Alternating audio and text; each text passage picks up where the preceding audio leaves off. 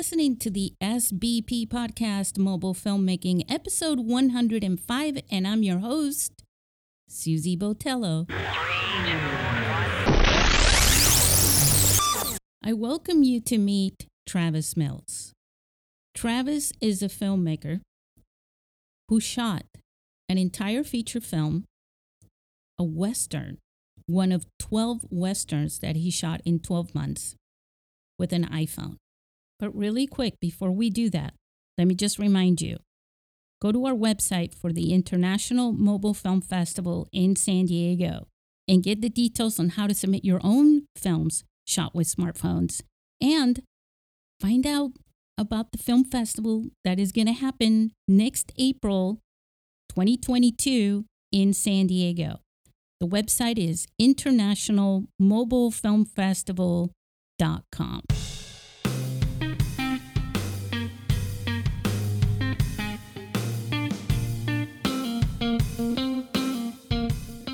All right, so here we are. Our guest, our cowboy of the year, cowboy with an iPhone, Travis Mills. Travis, how are you? I'm well. Thank you for having me on this. Appreciate it. Oh, you're so welcome. Thank you so much for taking the time to do this with us. I really appreciate it. Why don't you share a little bit with our listeners? I know I'm really excited to talk to you. You are the first person to have shot an entire feature film with an iPhone that's not a first, but the fact that you shot a Western is pretty awesome. Yeah, it was part of my 12 Westerns in 12 months project that I did last year in 2020, believe it or not. It would have been a hard project to do any year. And last year, I picked the worst possible year for it.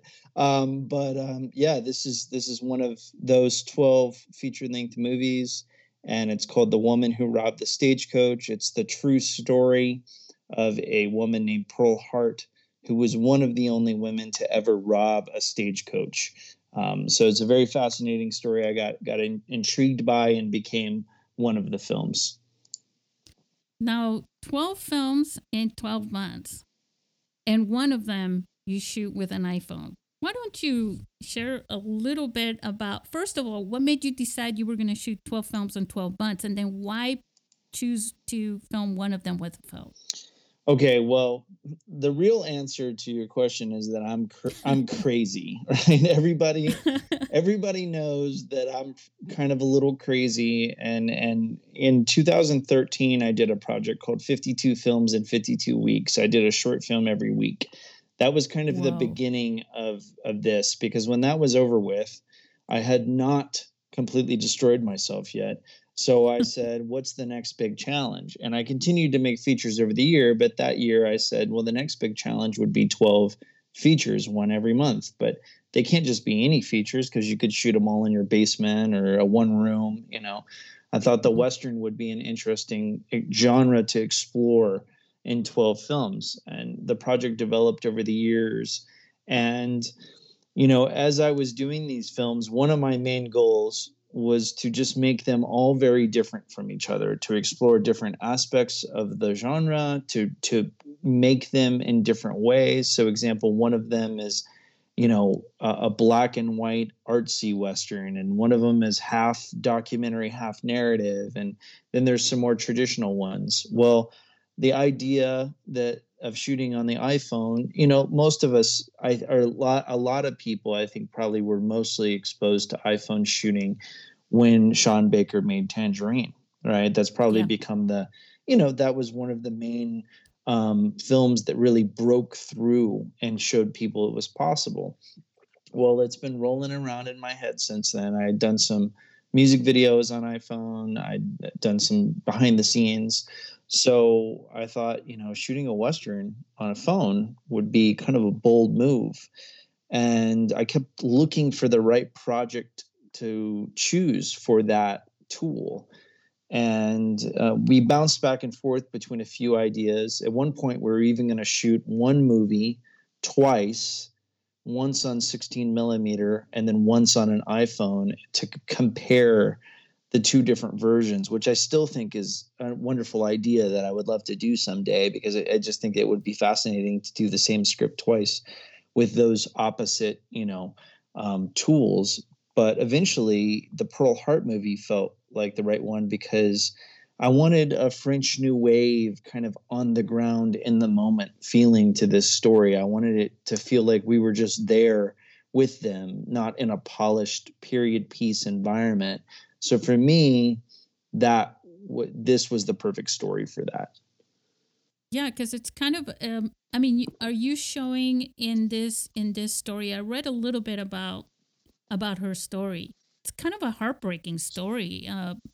Quite honestly, I was reading a bit about how this story all began. It's not like it's a big secret because this is historical, Yep. and the fact that she sort of disappeared. Yeah. Right. And that was one of the things that made me most interested in her story. So someone originally gave me a newspaper and said, check this out. This is interesting. And I read about this woman who robbed a stagecoach, and I was kind of like, I don't see a feature film here. But then I never forgot about her. And eventually I did more research. And the more research I did, I thought before the stagecoach robbery and after is more interesting to me than just this robbery of the stagecoach.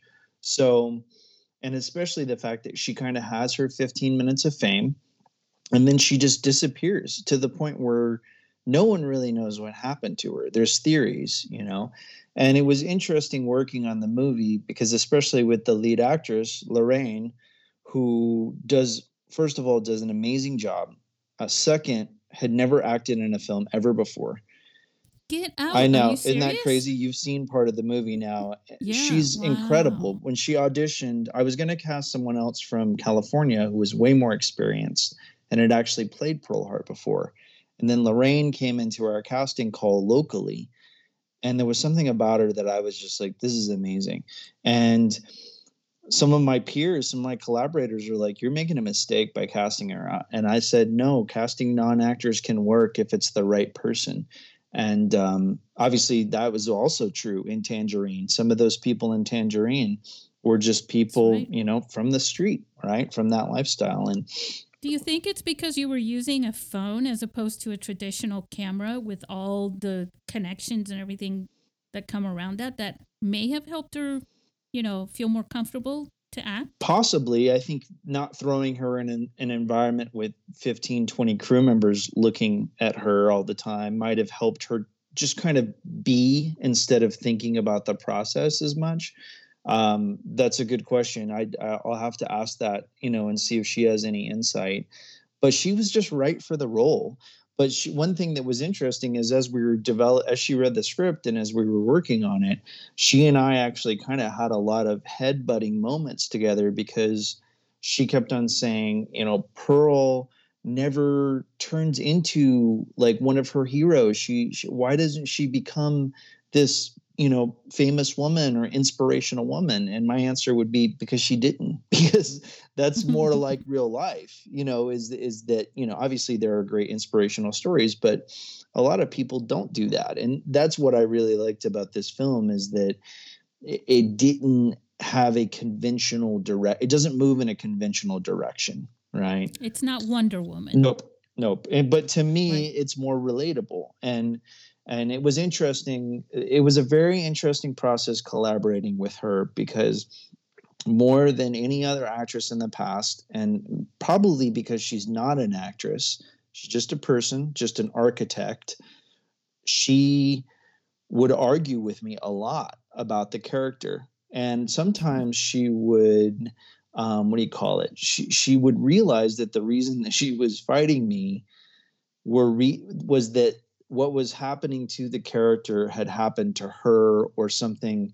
related had happened to her, and she didn't like that, so she was kind of fighting the truth. But it was a fascinating growing process for her and for me as a director. It was like nothing I've ever done before, that's for sure. It wasn't always fun. It was fun sometimes, but in the end, I think that the end product is obviously what matters most. Yeah, I mean, in the end, it's a great story, like you were saying, from beginning to end. that's where the story goes. Now, I have this question that I want to ask you. This I was just thinking about this. You were shooting this all around the same area, right? To some degree, it was all filmed in Arizona, but we traveled a decent amount. There's an area called Globe, Arizona, and a lot of it was shot there in kind of these mountains and mining area. But we also went to Yuma, Arizona, and we did this in August. And Wow. Yuma is one of the hottest places I've ever been. It was brutal, but we shot at the prison there where Pearl Hart was actually held, supposedly in her actual cell. There's not much left of the prison, but her cell is supposedly the one that they've kind of designated as hers. And that was amazing to be able to film there. That was, yeah, that's what I was alluding to with the question was the, being able to shoot at some of the historical locations that, that accompany the story in the movie. I'm always a fan of that because, Hollywood will shoot a movie that's set in Kansas, but film it in Mississippi. And that makes sense to them, I guess. But to me, something is lost in that a sense of authenticity. And, when you film in Arizona, because it actually happened in Arizona, and also you film with local people, you capture something that can't be faked. There's just an authenticity to the environment. It might be a little more rough around the edges, like you saw the scenes with us, riding through the landscape and all that. Maybe that's not as picturesque as if we went to Monument Valley or, shot in some areas of New Mexico, but it's probably more like the areas that they actually would have been escaping through. Yeah, I mean yeah, and how true, because a lot of movies, right, that are derived from biographies and things like that are written tend to twist things up for the show, right? And I know there's not that much information, but you had to add some things, of course, Yep.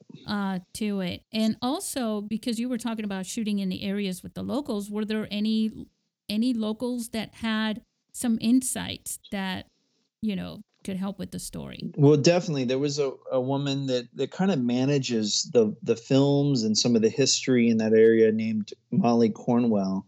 And she was helpful in putting costumes together and just having insight. And there were other people that had specific stories, some local historians and people that work at museums.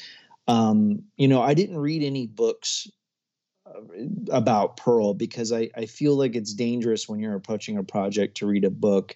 You might just take too much from that book. What I did was I read as many of the articles about her from then, newspaper articles from then and now, and then I kind of cobbled together my idea of a timeline and the important things to show, and then invented within the characters themselves. Like not a lot is known about Joe Boot, the character I play in the movie, who was her accomplice, right?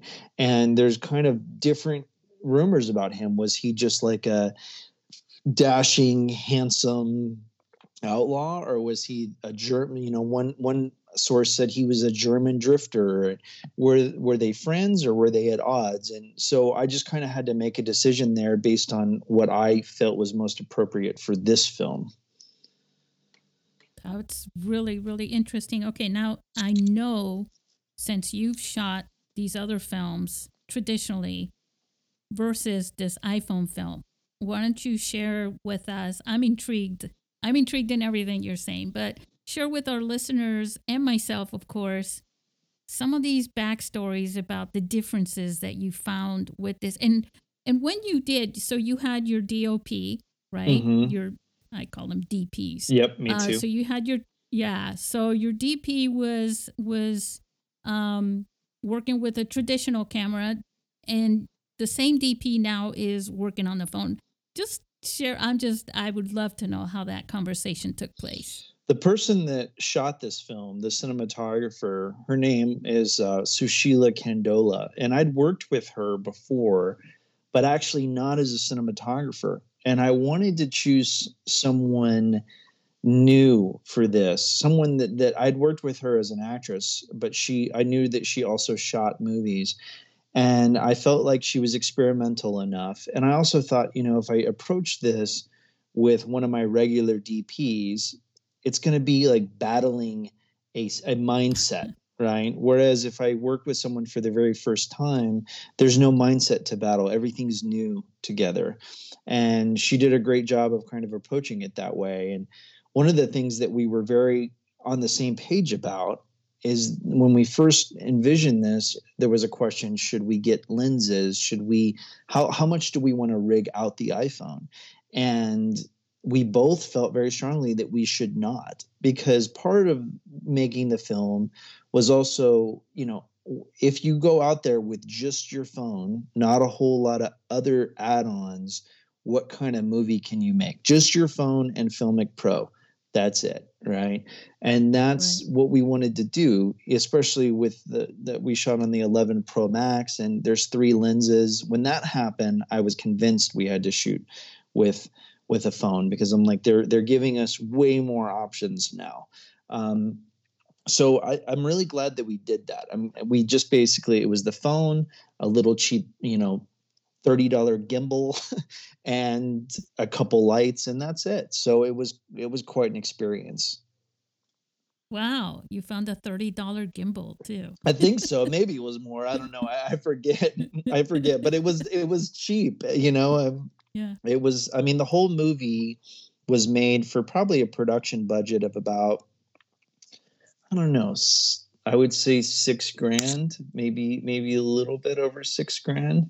So that's pretty cheap for a 15-day shoot, Yeah. But I had to do films like that during the 12 Westerns because I just had to get it done, Travis, you're an actor by nature, right? But you're also a filmmaker, but you're an actor too, right? Well, I started off being more of a filmmaker and directing mostly. And then it's only in the last few years, really during the 12, that I'd done acting before, but during the 12, I said, these people in front of the camera are having too much fun and I'm working too hard. I need to be able to have some fun too. And I started playing some of the roles, and I was like, wow, I really love this. And love playing certain kind of characters. I'm not good as the hero. I'm not that kind of person. That's not my type. But as a goofball like Joe Boot is, or as sometimes a really evil, psychotic bad guy, I can do these roles. But so yeah, it's something I enjoy. Oh, that's pretty cool. All right. So, what brought you into this whole industry in the first place? Tell us a little bit about the little Travis who became you. Well, I have an interesting background. My parents are evangelical missionaries, and we actually grew up overseas. I was born in Ecuador. I spent a good deal of my childhood in not a very well-known place called the Comoro Islands off the east coast of Africa. So I grew up with this totally just kind of wild background, not a typical American kid, raised by American parents in a third world country.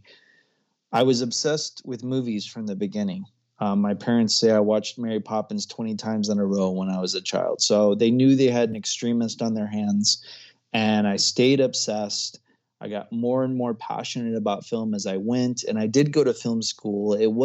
Film school was not for me something that was that helpful, because I'm a kind of a self-learner. I have to learn through trial and error. That's why I make so many movies, is I'm constantly, making mistakes and then trying to fix them. And in 2010, I started my company, Running Wild Films, in Phoenix, Arizona, with one of my retired professors. And I kind of just decided, hey, I'm gonna forget everything they taught me in film school. I'm gonna listen to Jean-Luc Godard and Werner Herzog, and I'm gonna pave my own way. And I've been making movies like a madman since then. Wow. Now, can you compare your experiences in the first films that you made to this first iPhone movie?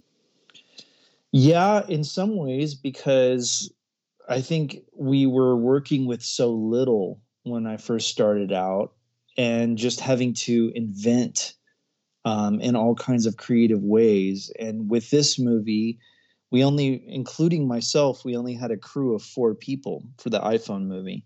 So in that sense, it was a lot like those older films. The budget was low, like those older films, and it was just kind of starting again because you have a new tool and you're inventing as you go, and we also didn't have a ton of experience shooting on an iPhone. So we were kind of learning, oh shoot, like we got to really watch the focus. We got to really watch the color balance. These are things that we don't have to think about as much with a regular camera. So we were learning day to day how to use the tool better and better. How did you captured the audio for your iPhone movie in the traditional way, right? Externally or? Yes, we did. We used like a simple H4n mixer with a boom mic. So, and I'm editing currently on Adobe Premiere. So it's not, I know some of these mobile filmmakers are, purists. They will do everything through the iPhone or whatever phone, and they'll even cut the movie. And that's admirable for sure.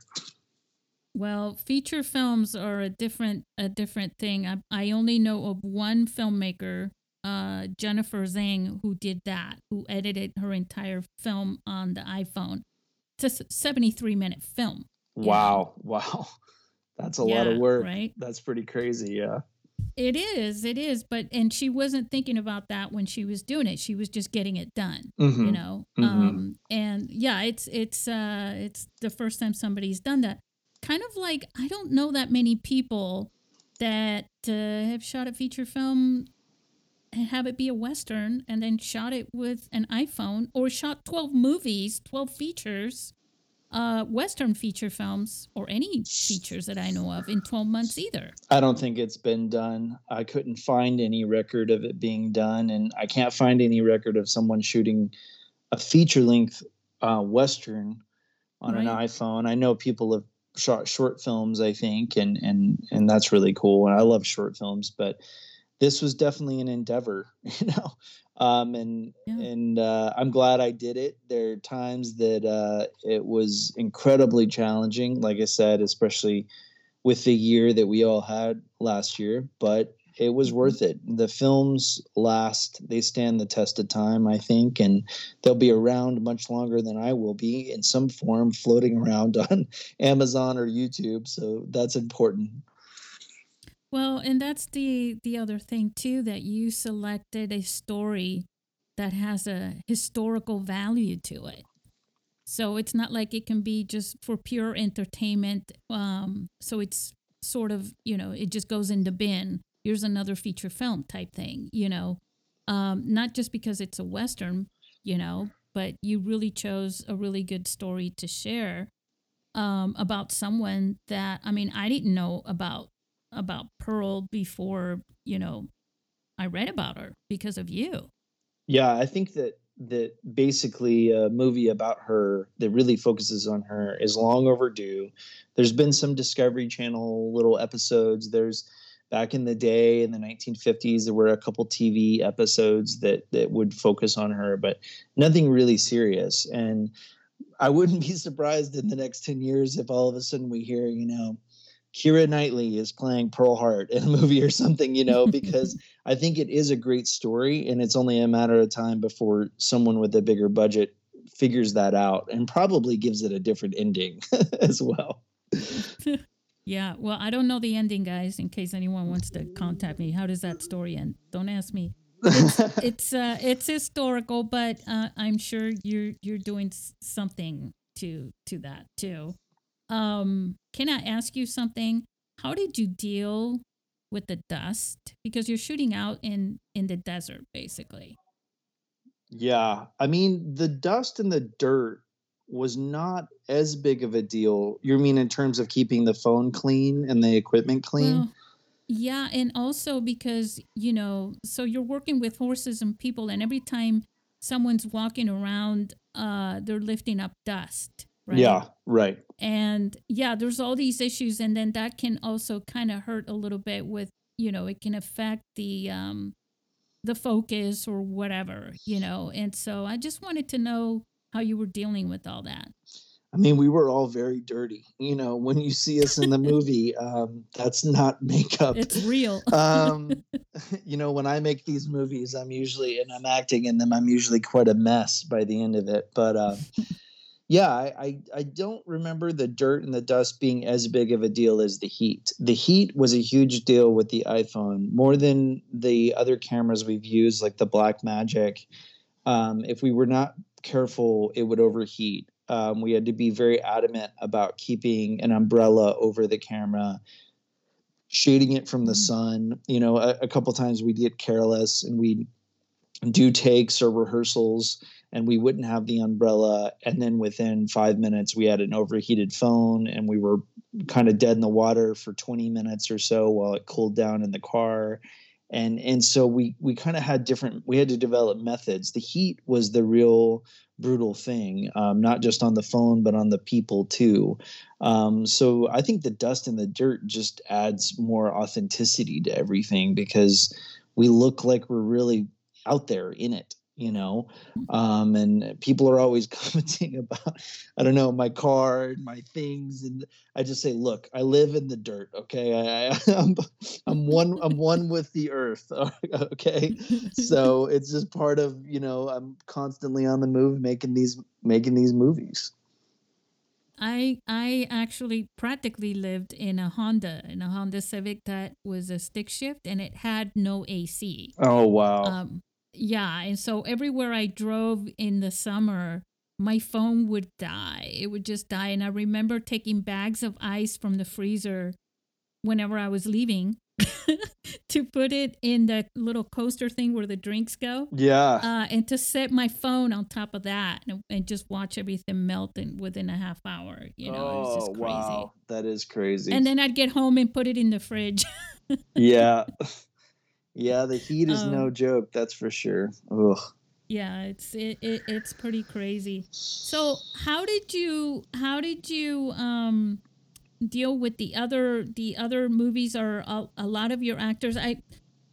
It's not. I mean, I want this to be about the iPhones and everything, but there's a huge similarity between making movies and Mm-hmm. making movies with iPhones. Yeah. And I think the whole thing is a learning curve for listeners. They want to hear everything. So you're making 12 films. Are you changing the people that are involved in each one each time? Are you shifting around? I noticed, some of the extras, right, that you had in your film were in different scenes and stuff because they were a community. But in the other films, I imagine, are you using the same people and the same crew or not? Yeah, well, a lot of times the crew, behind the scenes crew, would change just because, you know, they're working so hard. They couldn't necessarily do back-to-back films with me. That would be pretty tough. So they had to have a That break. So that's your superhero strength, right? well, yeah, I almost, you know, pushed myself to the limit. There was one person, my friend John Mars, who also acts in the movies. He acts in a lot of them, but he was pretty much behind the scenes on 9 of the movies. So other than me, he was there most Oh. of the time. Now, what's cool, you know, if anyone's a Western fan, they know that back in the day, if you're watching John Ford movies or Howard Hawks movies or any of those films, you see a lot of familiar faces over and over again. And you might not know their names, but you're like, okay, this guy plays the outlaw in this one. And in this one, he's the judge. And in that one, he's the doctor. And that was what was kind of cool about those movies. And we don't have that as much anymore, character actors. What's kind of cool is that naturally happened during the 12 Westerns is that a sort of stock company formed, and you started, if you watch the films on Amazon, you start to see familiar faces popping up, and someone might be a really big role in one and then have a little cameo in the next one. And I think that's really cool. And people who are kind of devoted to watching them are really enjoying that aspect. And we would rely on some of the same extras. Some people would travel, you know, several hours to be extras in the film. A couple guys came down for a few of the films to from Minnesota. So that was pretty wild, but it was worth their time. So, what about working with the horses? Did that slow you down a lot, or? Horses are not easy to work with by any means. I think we got better with it every film, understood them a little bit more every film, had some good horse wranglers. So that's really the trick, is the people that own the horses or that are wrangling the horses really know what they're doing. So it didn't slow us down a ton. I mean, the main horse that you saw featured in the movie, her name is Lucy. And as you saw, both Pearl and I ride her all around. She was incredible. She never gave us any trouble.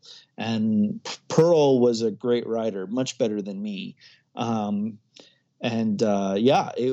was fun. You saw that scene where I almost fell off the horse, which I think is pretty funny.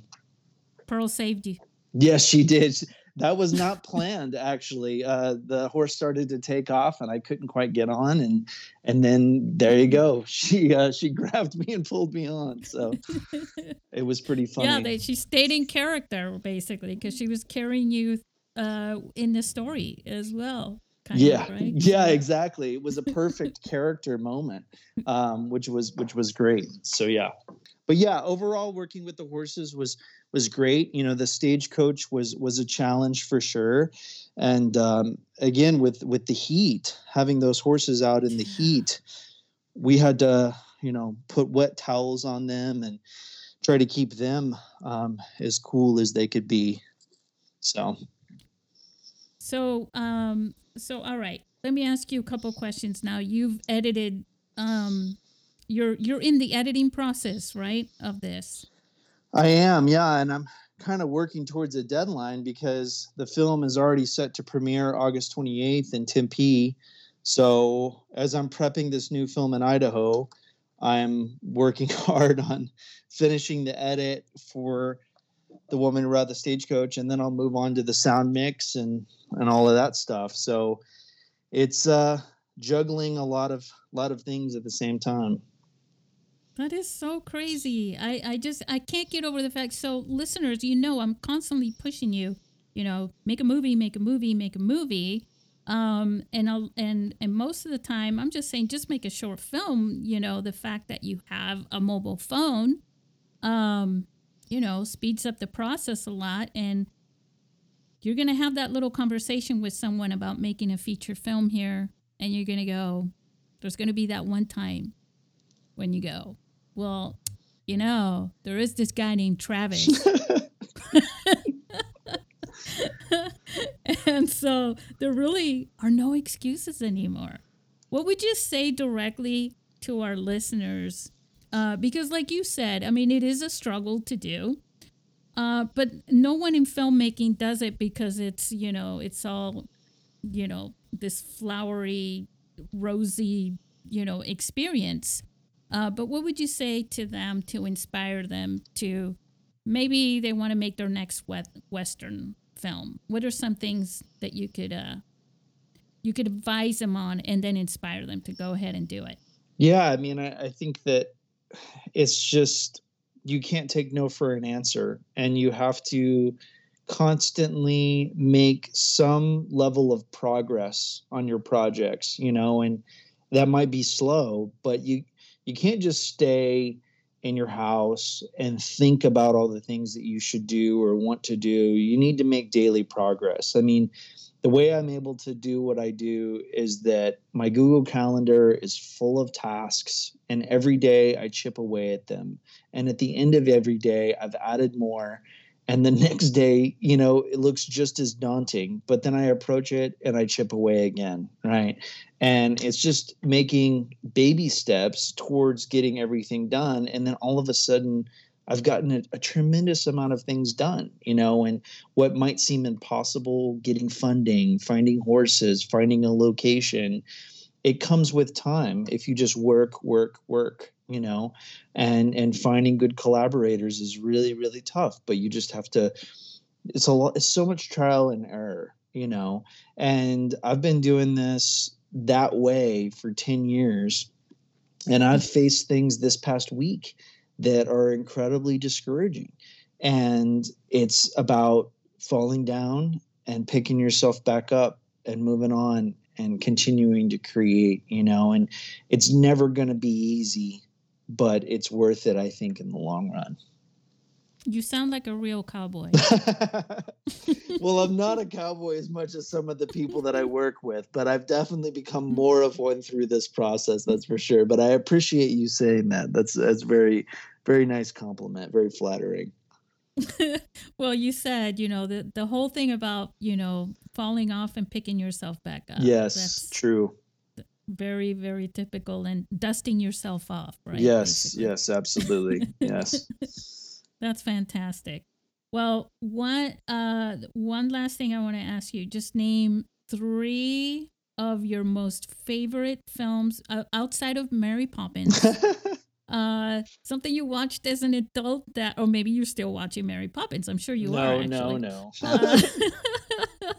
But that really said to you, this is something I want to go for. This is the kind of movie ultimately I'd like to make when I feel like I'm not making any mistakes anymore, which that day will never come, but still, what would you say? Yeah, that's a good question. Well, I'll cheat a little bit.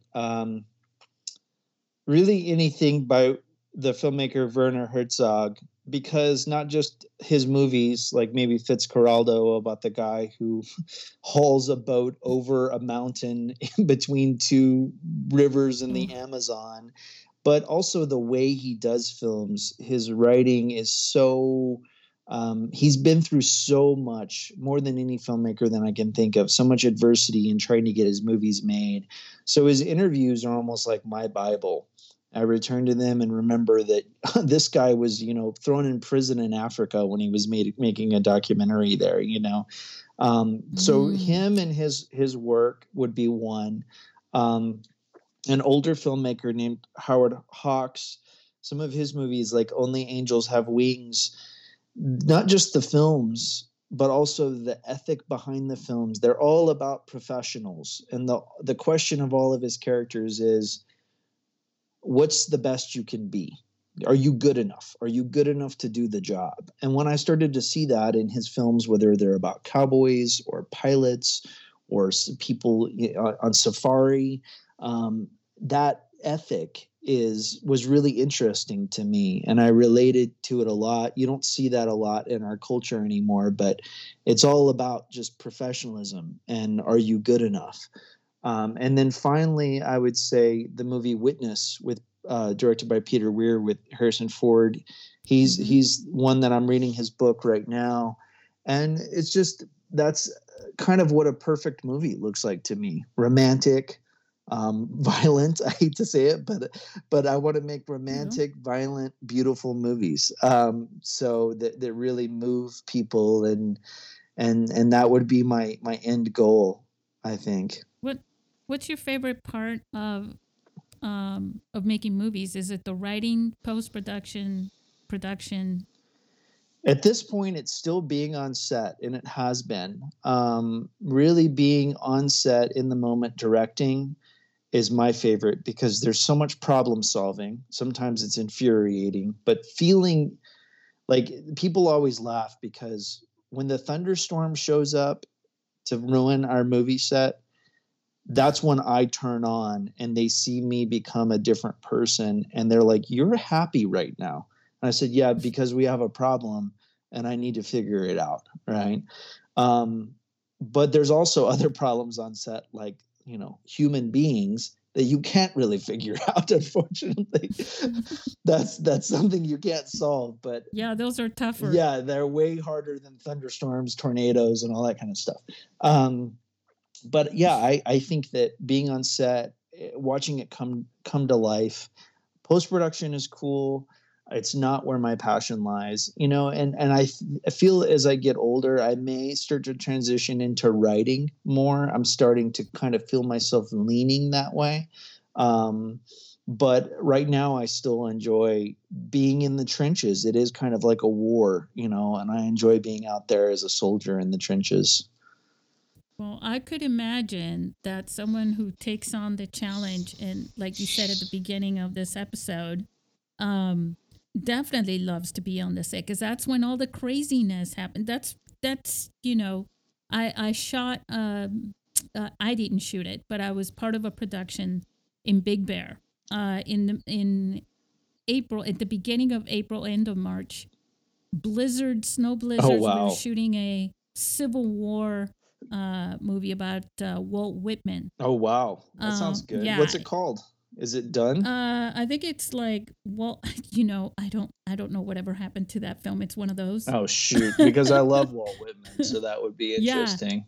yeah, I would love to. Considering it took 3 weeks and everyone worked so hard on it. Yeah, I would love to know whatever happened to that movie. I don't think much happened, but it was I was a production coordinator, so I spent most of my time putting out fires. Yep. And everything that was a challenge.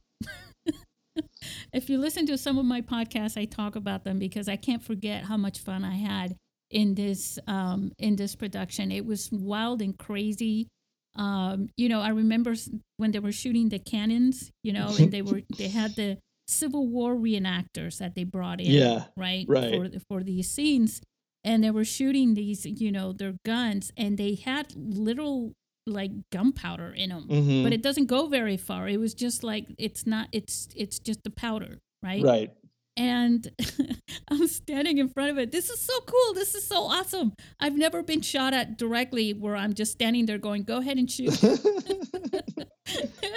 And everybody's like, you're so crazy. Yeah. And I was like, you only live once. Yeah. Right? Where can you reenact something like this ever? Well, I can relate to that because we use blanks in our westerns. We try not to ever use digital if we can help it. And I'm always my friend that I mentioned, main collaborator John Mars, is always telling me you're too close to the blank with the camera, or whatever. And I'm like, I'm okay. Trust me, I'm okay. You know what I mean? We can sacrifice me, but we can't sacrifice the shot. So I totally get that. Absolutely. Yeah, you're crazy too. Yeah. In that sense, but yeah, and running in the rain, some of the cables and the generators and the lights when you're out there, they're as thick as my leg. Yeah, right. And you're like bouncing around like a rabbit trying to get things. It's the most awesome thing, and they're our listeners are just going, these guys are crazy. They are, but it is. You kind of have to be crazy to do this. And I encourage all of you to go nuts and do this stuff because it is a lot of fun. And it's something that, later on in life, you know what I mean? You'll be able to tell your grandchildren that you were too close to the blanks. Exactly. Yes, exactly. You'll be able to. If I live long enough to be a grandfather, then I'll have lots of great stories to tell them. Probably that my children will say, "Stop telling them that you're a bad influence." But yes, it will be fun for sure. What a great pleasure it is to be a bad influence on grandchildren. Yes. Grandfathers, grandmothers, who cares, right? Like, that's awesome. Absolutely. This has been fun. Well, thank you. Yeah, definitely. And now I have to ask you the very, I keep teasing you, the very last question. When's the next smartphone film that you're going to make? For me, everybody expects you to kind of repeat yourself. It's like when Sean Baker made Tangerine, they're like, aren't you going to shoot all movies on iPhone now? And it's an odd thing that we do because we're like, no, artists or creators are always wanting to switch things up, right? But I think for me, I loved the experience and I will do it the next time that it feels right. And it's a gut thing. I think I'll just know I'll write a script or one will come my way and I'll say, this is another iPhone movie. And the next time, my main goal I want to shoot it myself. I want to be the director and DP. I think that would be very immersive and fun. So that will be the next challenge. Yeah, that's one thing that I'm noticing with actors too, is that they are making their own films. There was a feature in 2019 that won the best feature, and it's called Madhouse. This guy from Australia, he's an actor, and he shot that film, acted in the film, directed the film, wrote it, and edited the film. Wow. Right? Yeah. Pretty impressive what people are doing. It's not so much because they're doing it on a phone. It's because the phone gives them, it's such a challenge. When you're faced with a challenge, I'm sure you understand this very well, but sometimes without the challenge, you don't know what you can do. You don't put your best out there. And what you produce is incredible because you had a challenge to do it.